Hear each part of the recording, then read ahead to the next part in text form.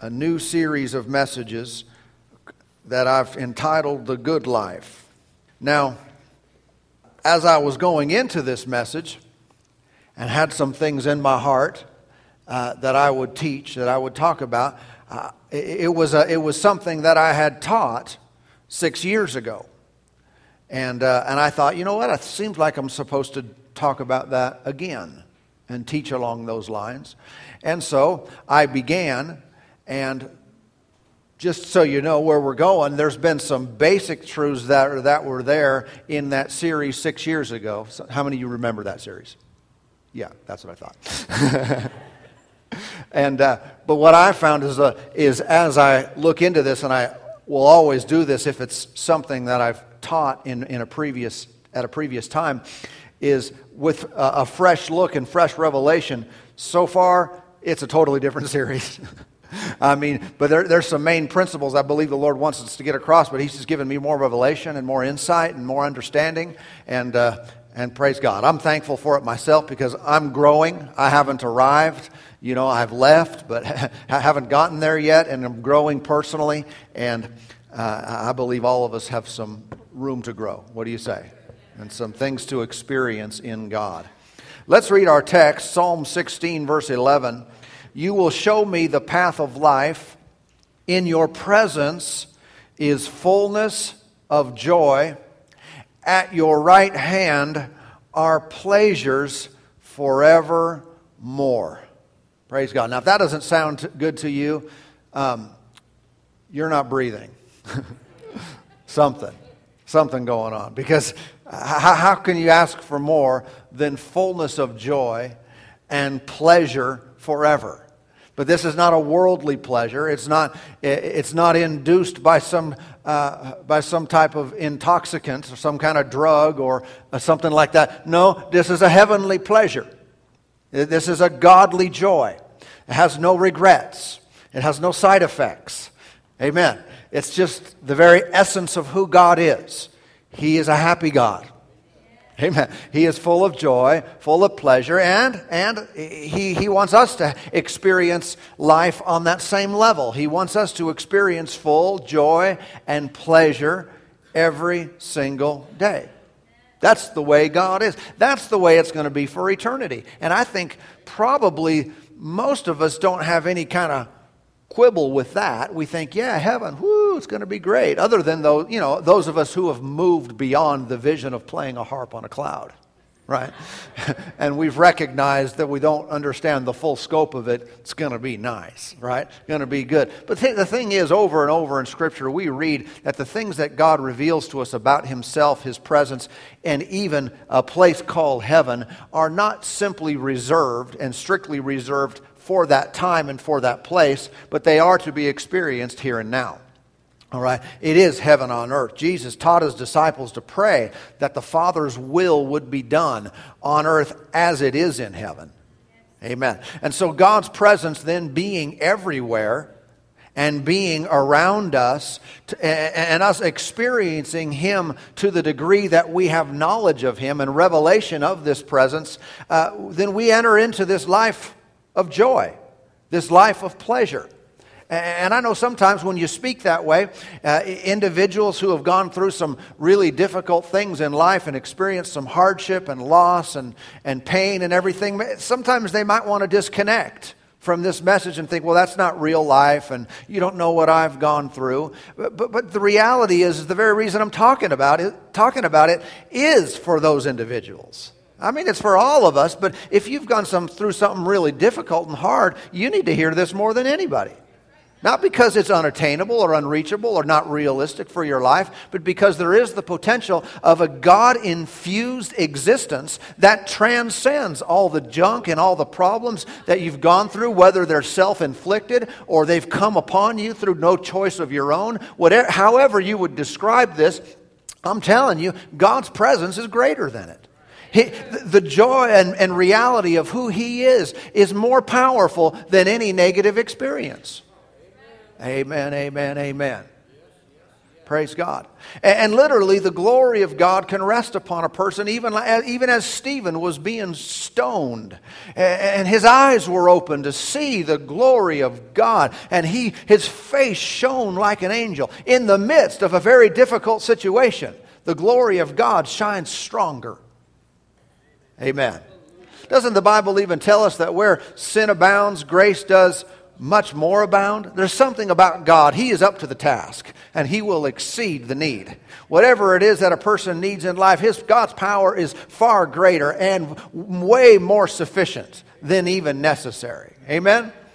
So let's look at Him, think about Him this way. Now consider this. If God's presence is joy and pleasure as a result of His very nature being that of joy and pleasure, then any person who is close to Him or lives in His presence, they also then experience joy and pleasure that is of God. And because that is a most desirable condition, most desirable experience for any human being, and to find out that all of a person's needs are met, their desires are satisfied, they are completely and fully content in that place, it would be of utmost importance then, if you were the devil, to keep people out of that place. It would be full-time assignment, if you will. It would be the main game plan, I guess, in order to destroy God's people, is you would want to keep people away from the all-satisfying one. You would want to keep people as far away as possible from this joy and pleasure. Why? Because if they experience that, then the lies, the temptations to go to the world to find our satisfaction will completely fall flat. And so consider this, don't become devil conscious, but there's a reality of knowing that we have an enemy. The devil's been in God's presence and he left. Bad choice. He knows what it's like there. Knows how good it is. And he knows that if you and I get a taste of that, we're going to start seeing things more clearly than we ever have before. And so he has been then at work for thousands of years to influence people so that they will not experience that. Now, to some degree, he'll tell people you don't want to. He'll lie. He'll keep the knowledge away as much as he can. He can't completely. But he works through religious organizations. He works through systems and governments and everything to try to keep people out of God's presence. Now, you may not have ever looked at it like that. But once you taste, you see that the Lord is good. Once you get a sampling of this, you're toast. Right? As far as this world is concerned, man, no thanks. I'm going with the Lord. Right? So think about it. Then he's been working for thousands of years, ever since the fall, to try to keep people from entering in. We have record of individuals who busted through, though, who broke through the norms of defeated, depressed, ill-content lifestyles. And they're given to us as examples so we can see, if they did it, I can do it. We have examples of people like Enoch who walked with God, and he got so much caught up in the glory of God that one day he was just gone. Just gone. And we know he had this testimony that he pleased God. So we know he was a faith guy, right? But we have then systems in place that tell people, one, it's not really that good. People don't know how happy God is. They don't know how pleasurable His presence is. And because of the absence of that knowledge or even hope that it could be possible, they don't pursue it. They settle. They settle for mediocrity. They settle for a life that, well, it's okay. It's not bad. I mean, someday we'll get to heaven and I can hold on and just make it. They settle for this. But then even if they hear words and they hear of someone else's experience in God, well, usually somehow they become disqualified for it.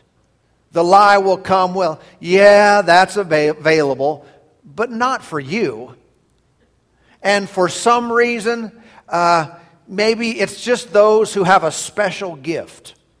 Those who are especially called with a certain calling and anointing, they can enter in, but you can't. Now that's a lie. That's a lie. Sometimes, well, it's just those who are really, really super spiritual. They can enter in. And of course, you're not. So don't even try.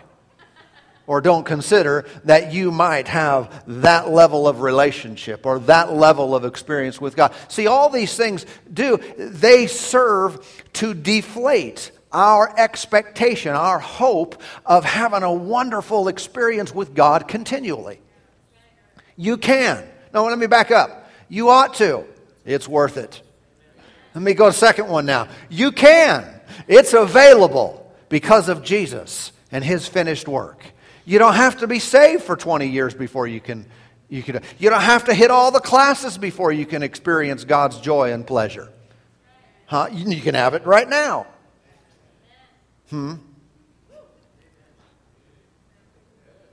Hallelujah.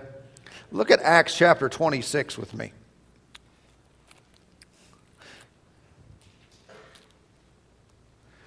And so here's the thing. Like I said, the enemy has been at work. I mean, if you know some of history and some of church history, there was a time when people would go to church and the Bible wasn't even written in their language. People didn't understand it. And I mean, it's just the enemy at work. There are individuals back in Bible days that had experiences with God that we don't even have record of. Why? Those things were destroyed. Records were destroyed. Books were kept. There was more written than what we have. Okay? And now don't go in a weird place with that. And they didn't come back on some gold plates. And then we're taken back to heaven. Everything God says agrees with other things that He says. Everybody with me now? Not looking for version 2. I'm just saying the enemy has always been at work to keep people out of the full experience and expression of God's love and joy. He has. And thank God for what we do have, because if we'll use it and we'll treat it as a recipe for of success, then we can enter in and experience for ourselves. But that's always got to be our goal. I've got to get this for me. Well, so that sounds kind of selfish. I'm most helpful to you if I get it for me. You're most helpful to the world, to your spouse, to friends, to wherever you are in your position at work. You're most helpful. You're the greatest blessing if you have a real, genuine connection and tangibility of God's presence in your life. Now, some of the people that you might think have a reason to gripe, would have a reason to be dissatisfied, we find in Scripture that they express just the opposite. One of those individuals is Paul.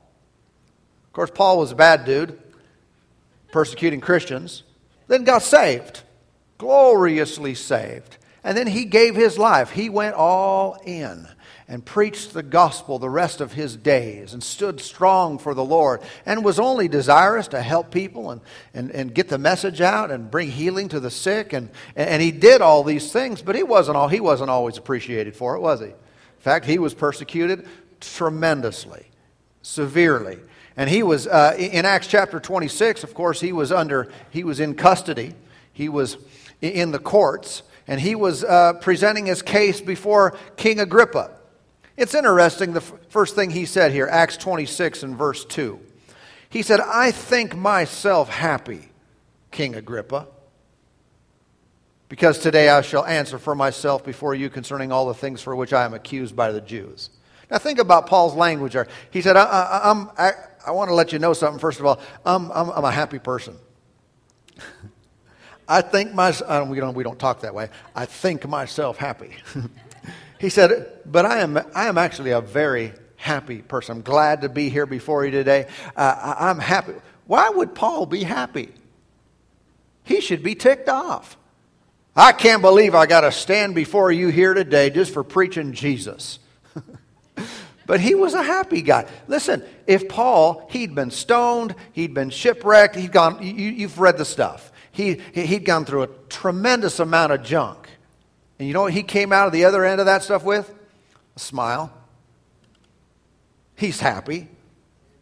He's got the victory, the joy of the Lord. Why should we be happy? I mean, if we really just boil this down and look at it, are there any good reasons for us to be happy? How about this? Number one, we are forgiven of all of our sins. Yeah. Say, well, I'm not really that happy about that. Then you don't realize the magnitude of that. I mean, your sin separated you from God. Separated you from joy and pleasure himself forever. But now we are redeemed. We are forgiven. We are washed. The past has been washed away. The more we have understanding and revelation of this, there's the smile. Come on now.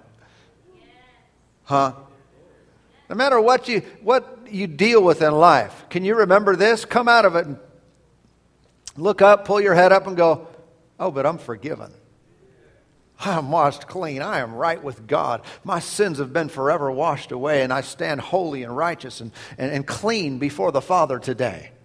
Amen. Why should we be happy? Well, we should be happy because we have faith. We have faith. Well, what does that mean? What does it mean to have? That means you have a belief in God's Word. You believe what He said. You believe words like the path of the righteous grows brighter and brighter. You believe that things are getting better, even though in the world they may be falling apart and getting worse. But I'm not of the world, and I'm living in a bubble. I'm living at the grace of God around me. People don't understand it, but there He is. I don't know about you, but I've always enjoyed a good storm. I'm talking natural storm. I like a good storm. Here's when I like it. When I'm in the house, looking out the window. Or even in the car. I really like it. When I can be dressed in nice clothes. I can, be together. And the wind is just flying. Everything's blowing around, rain's coming. I'm just cruising right through it. It's not even touching me. I don't know. I've always enjoyed that. I think this is cool. Especially if when you end up, you get to go in a garage. I like a good storm sitting in the house looking out the window. Watching the rain fall and the wind blow or even a snowstorm for that matter. I mean, I don't like cold, but I've got a heater, hallelujah, and a fire. I like this.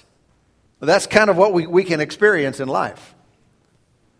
It's a very rough world, a lot of junk going on.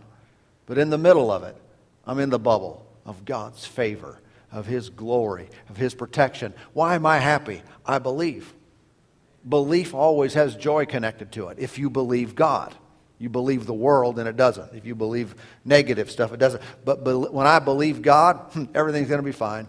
Oh, yeah. Come on. And this is how we need to respond to situations and circumstances that are sometimes, naturally speaking, out of our control. What do we say? I believe God. Hope is a confident expectation of a favorable outcome. When I say I have hope in God, that means I have an expectation things are turning around. Everything's going to work out fine. Things are going to get better and better. Here's why I can be happy, not only forgiveness and faith, but future. Future. I'm happy because of the future. You know, even if you were to fail in every way possible in this life, even if you were to make the wrong decisions and just whatever, lose every battle, how many know, big picture, we've all got a future? I mean, even if we didn't do well, even if we didn't get it all, even if we didn't see it all and experience victory on every level, we've got a future. And I tell you what, the devil's he's going to have this big chain wrapped around him, thrown into a pit for 1,000 years. I tell you, we're going to be standing around the throne of God, enjoying His glory and pleasure, and it'll never end. I mean, no matter how bad it might ever get, remember what's coming. Remember that this life is but for a moment. The things that we deal with are brief. They're temporary. See it from God's perspective. At any moment now, we're going to be looking back and saying, that was quick.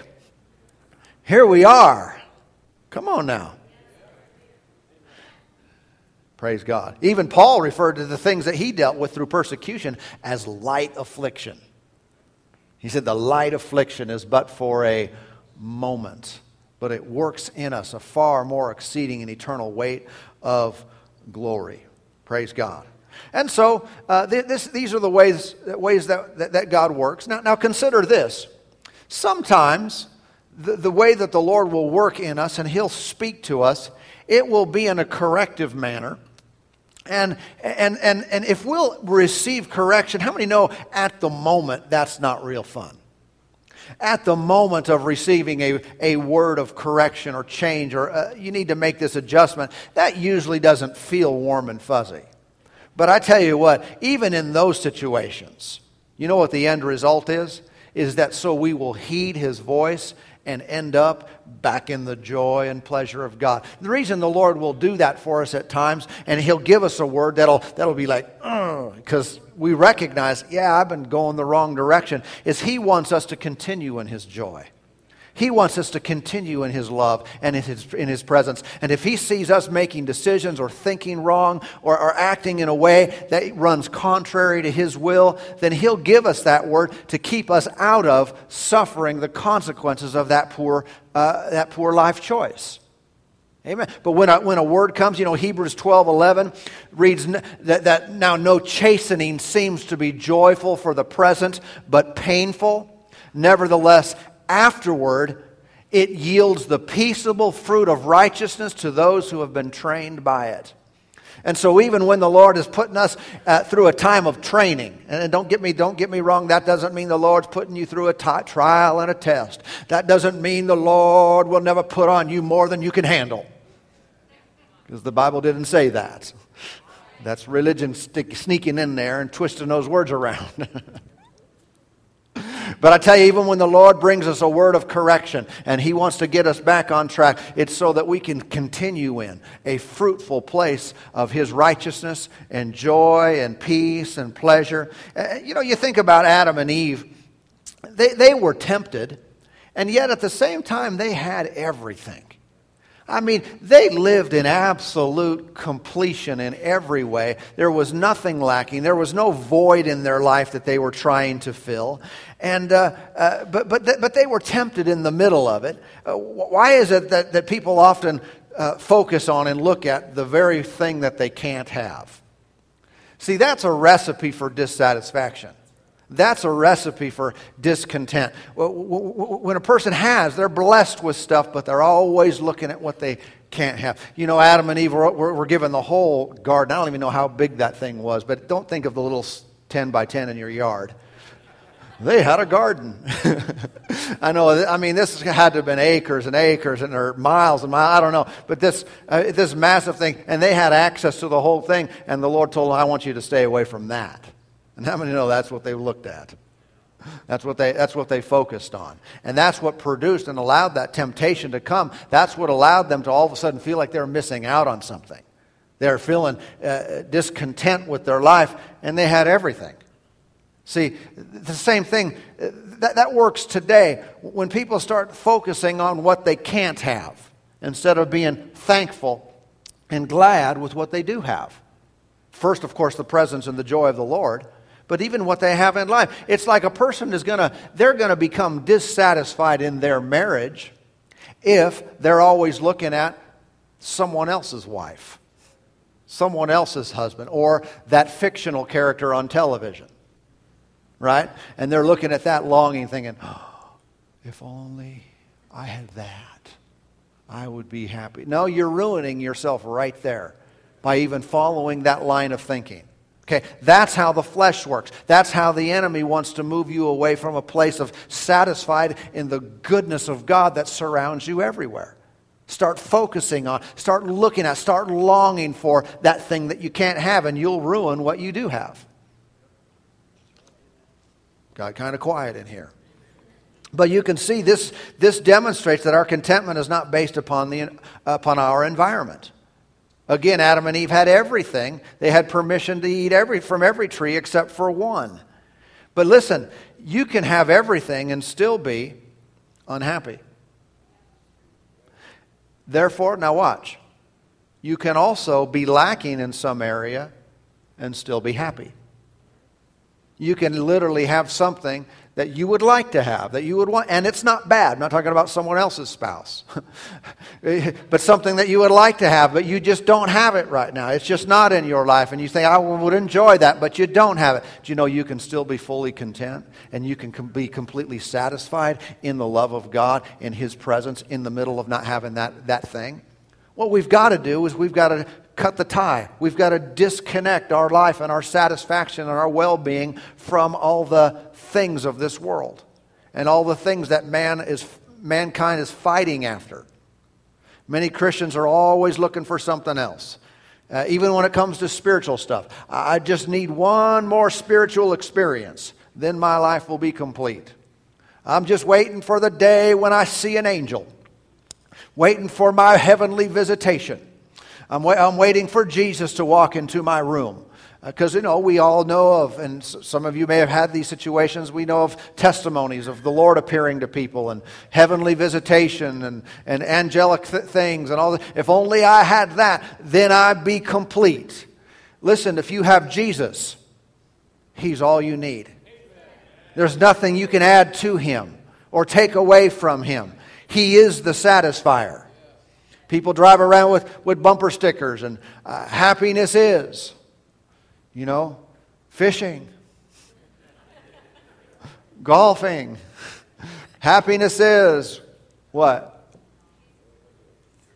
Oh, you guys are getting spiritual on me, giving me correct answers. Skiing or whatever people like to do. They say that's happiness. No, that might be enjoyable and nothing wrong with those things at all. Enjoy, have a good life. But I'm telling you, happiness is Jesus. He is the joy juice. He is the satisfier of our soul. And if we don't recognize that, it's not because He's not. If we're not experiencing that, it's not because He isn't that beyond our wildest dreams. It's just we haven't seen that yet. Or we're looking to these other things to fulfill us. There is an experience in God that will intoxicate you, that will fill your life and make you not even desire other things when comparing. He's just so much more and better. Look at John 14 with me. John the 14th chapter, Jesus was talking over here about Himself. Because listen, Jesus is the happy one. And happiness is, and joy and contentment is being connected to the happy one. In John chapter 14, verse 6, Jesus said to him, I am the way, the truth, and the life. No one comes to the Father except through me. Verse 7, if you had known me, you would have known my Father also. And from now on, you know Him and have seen Him. Philip said to Him, Lord, show us the Father, and it is sufficient for us. Jesus said to him, have I not been with you? Or have I been with you so long, and yet you have not known me, Philip? He who has seen me has seen the Father. So how can you say, show us the Father? In other words, this is similar to Colossians where it says, in Him, in Jesus, dwells the fullness of the Godhead bodily. There is nothing that is absent in Jesus. He is everything and beyond you would ever want or ask or dream of. He is everything and beyond your very heart's desire. There is nothing in this life or in this world that could supersede or do better than Jesus. All right. Now, if I know that and I recognize the reality of who He is, then my desire is to know Him. To see Him clearly and accurately, and then to live with Him continually, always. What's the end result? I am one happy camper. Woo! Oh yeah, oh yeah, oh yeah, oh yeah. It is Jesus. It is His presence. Amen. Praise God. Now listen, let me finish up with this today. Okay? This is what I might call the secret sauce. Because often people are looking. They're desirous. What do I need to do? Just give me the key. Just show me what I need to do to get this. I just need to find the door. I just need to know what I need to do. What must I do? Is there a secret way to pray? You know, is there a secret formula to where a person can experience the joy and pleasure of God in their life? Now, here's the thing. Here's the principle. If God is complete joy and pleasure, and we are connected to Him, if we are one spirit with Him, then we are one with joy and pleasure. All right. Here's what 1 Corinthians 6:17 reads. But he who is joined to the Lord is one spirit with Him. Okay. What I want you to see in this first ingredient here to this special recipe is this: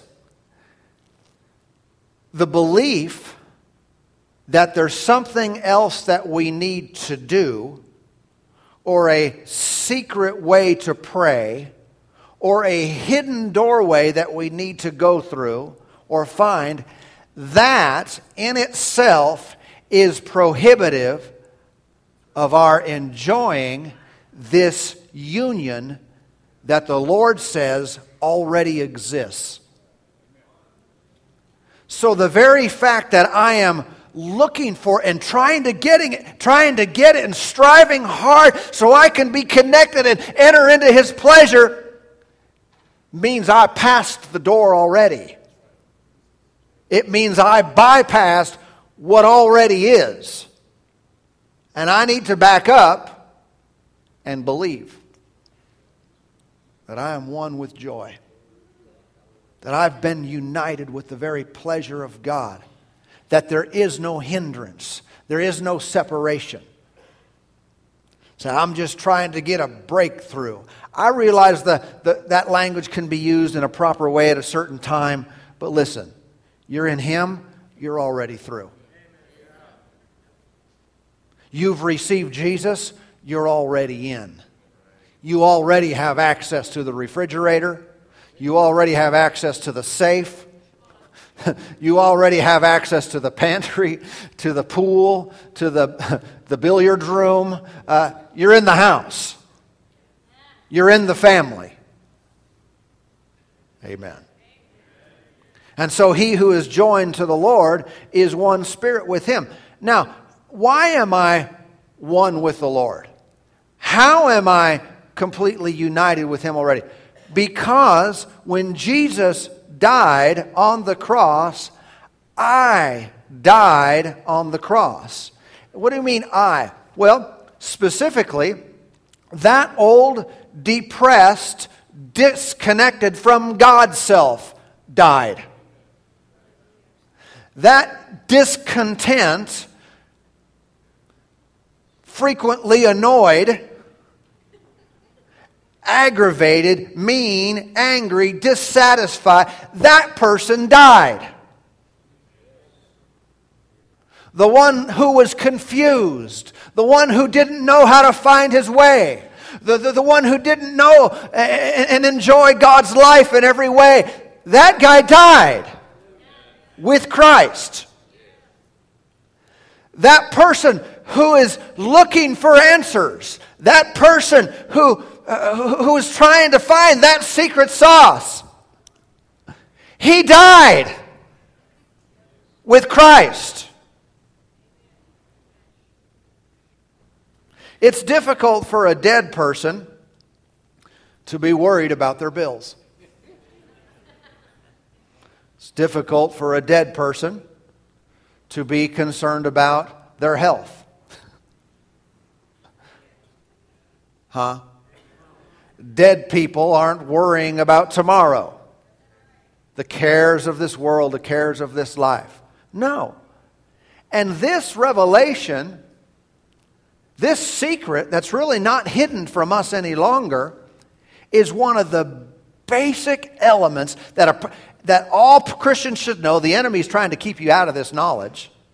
Keep you in a place of, I don't have, I still need God to do it, I'm still striving for it, I still need to arrive, I still need to get there, when actually the moment you said, Jesus, I receive you, I make you the Lord and Savior of my life, you are in completely and in His joy and in His pleasure. And when we have these thoughts and feelings of emotions that run contrary to the promises and provision of God, what do? We remind ourselves, man, I'm sure thankful that guy died, and I no longer have to deal with that. We start discounting those feelings. We start writing these things off as if they're not even real. As if the Word of God is true and those things are dead. Amen. Let me show you one more verse. Go to Romans chapter 6. No circumstance can dictate your emotional state. It'll try, especially if you think the old depressed dude, the one that's run around by circumstances and emotion, if you think that dude's still alive, then he'll dictate your feelings. That's why the book of Romans says here, chapter 6, Romans 6, verse 11, likewise you also reckon. How many know what reckon means? Anybody from the South? Paul was a Southerner. Reckon or consider. Consider yourselves to be dead indeed to sin, but alive to God in Christ Jesus our Lord. Now stop. Did Paul want them to reckon or consider something that wasn't true or something that was true? Was he telling them to just play a mind game to get this mind over matter kind of thing? And he said, if you'll just think this way, it'll alter reality. No, he was trying to get them to think, to consider in accordance with what was reality. That their old guy was dead. The sin nature was abolished in Christ. Amen. So here's the thing. We're alive. This is true whether we're living in that experience or not. The joy of the Lord fills us and surrounds us. His pleasure is here for us and with us and in us and before us every single day. Yeah. You ever find that little coffin lid starting to move on you? Well, let's see. It's the old dead guy trying to get out. It's that dude that was crucified with Christ, and he's trying to come back. Keep him in the coffin. Keep him in the coffin. Because you and I are alive. So even the very worst external circumstance today has no power to quench this reality. I mean, it's fact. That guy's dead. We're alive in Him. That's fact. It's reality. What can happen to you that can undo that? Nothing. What circumstance is more powerful than that reality? Nothing. Absolutely nothing. Why are we fighting things that don't exist? I'm just trying to resist this. I'm trying to fight this. I'm trying to get rid of it. It's not real. It's not there. You say, yes, it is. I can feel it. I can see it. I can experience it. Here's the deal. I know some listen to me say things like that and they think, well, you're just not understanding of where people are. No, that's not the case. That's not the case. I'm saying spiritual realities trump physical realities. I'm saying what's true in Christ is more real and more powerful and more effectual to influence us on an emotional, on a physical, on a spiritual level than anything that can happen around us. And if we will tap into eternal realities, we'll stop fighting against the air. We'll stop trying to defeat things that are already defeated. We'll stop wrestling with things and realize they don't even exist. They're not truth. They're not reality. I am risen in Christ. I am a happy, satisfied, complete, competent. I am filled with His joy and His goodness and His pleasure. It surrounds me every day. If I get up and I don't feel that way, I immediately remind myself of what's true. I immediately remind myself of what's real. Amen. And the Holy Spirit is never going to speak up to you on the inside and bring to your remembrance and say, it's a bad day. You know, you ought to just close the blinds. You ought to just stay in bed because it's a bad, bad day. And everything is sad. He is never going to say that to you.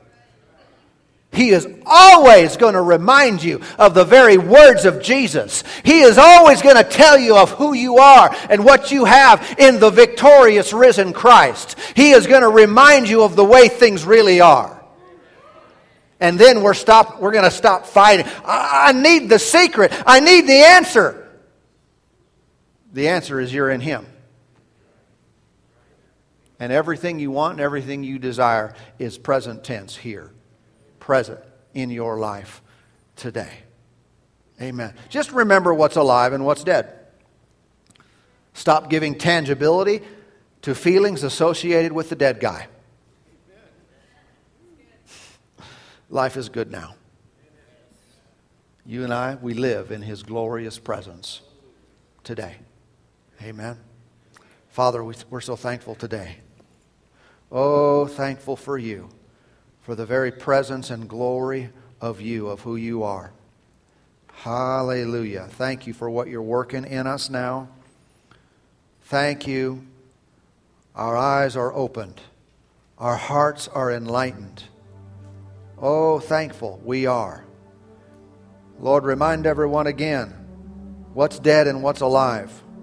Who's dead? Who's alive? Thank You for Your work on the inside of us. We live in the glory of this pleasure. We live and exist in You. We live in You. We move in You and have our being in You. Father, I thank You right now for the joy of the Lord that is our strength.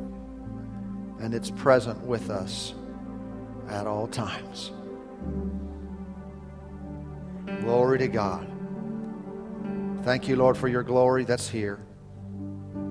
For Your presence that fills the atmosphere. For Your love, for Your embrace. For the glory of God that fills up this place. Separated we are, sanctified by You. Separated unto holiness and all that is true. We honor You, we bless You, we praise Your name. Thank You for Your wonderful work in this place. Glory to your name. We magnify you and glorify your name. Hallelujah. Glory to God. We give you all the praise, all the glory. In Jesus' name. Amen. Amen. Well, praise God. He's good. Amen.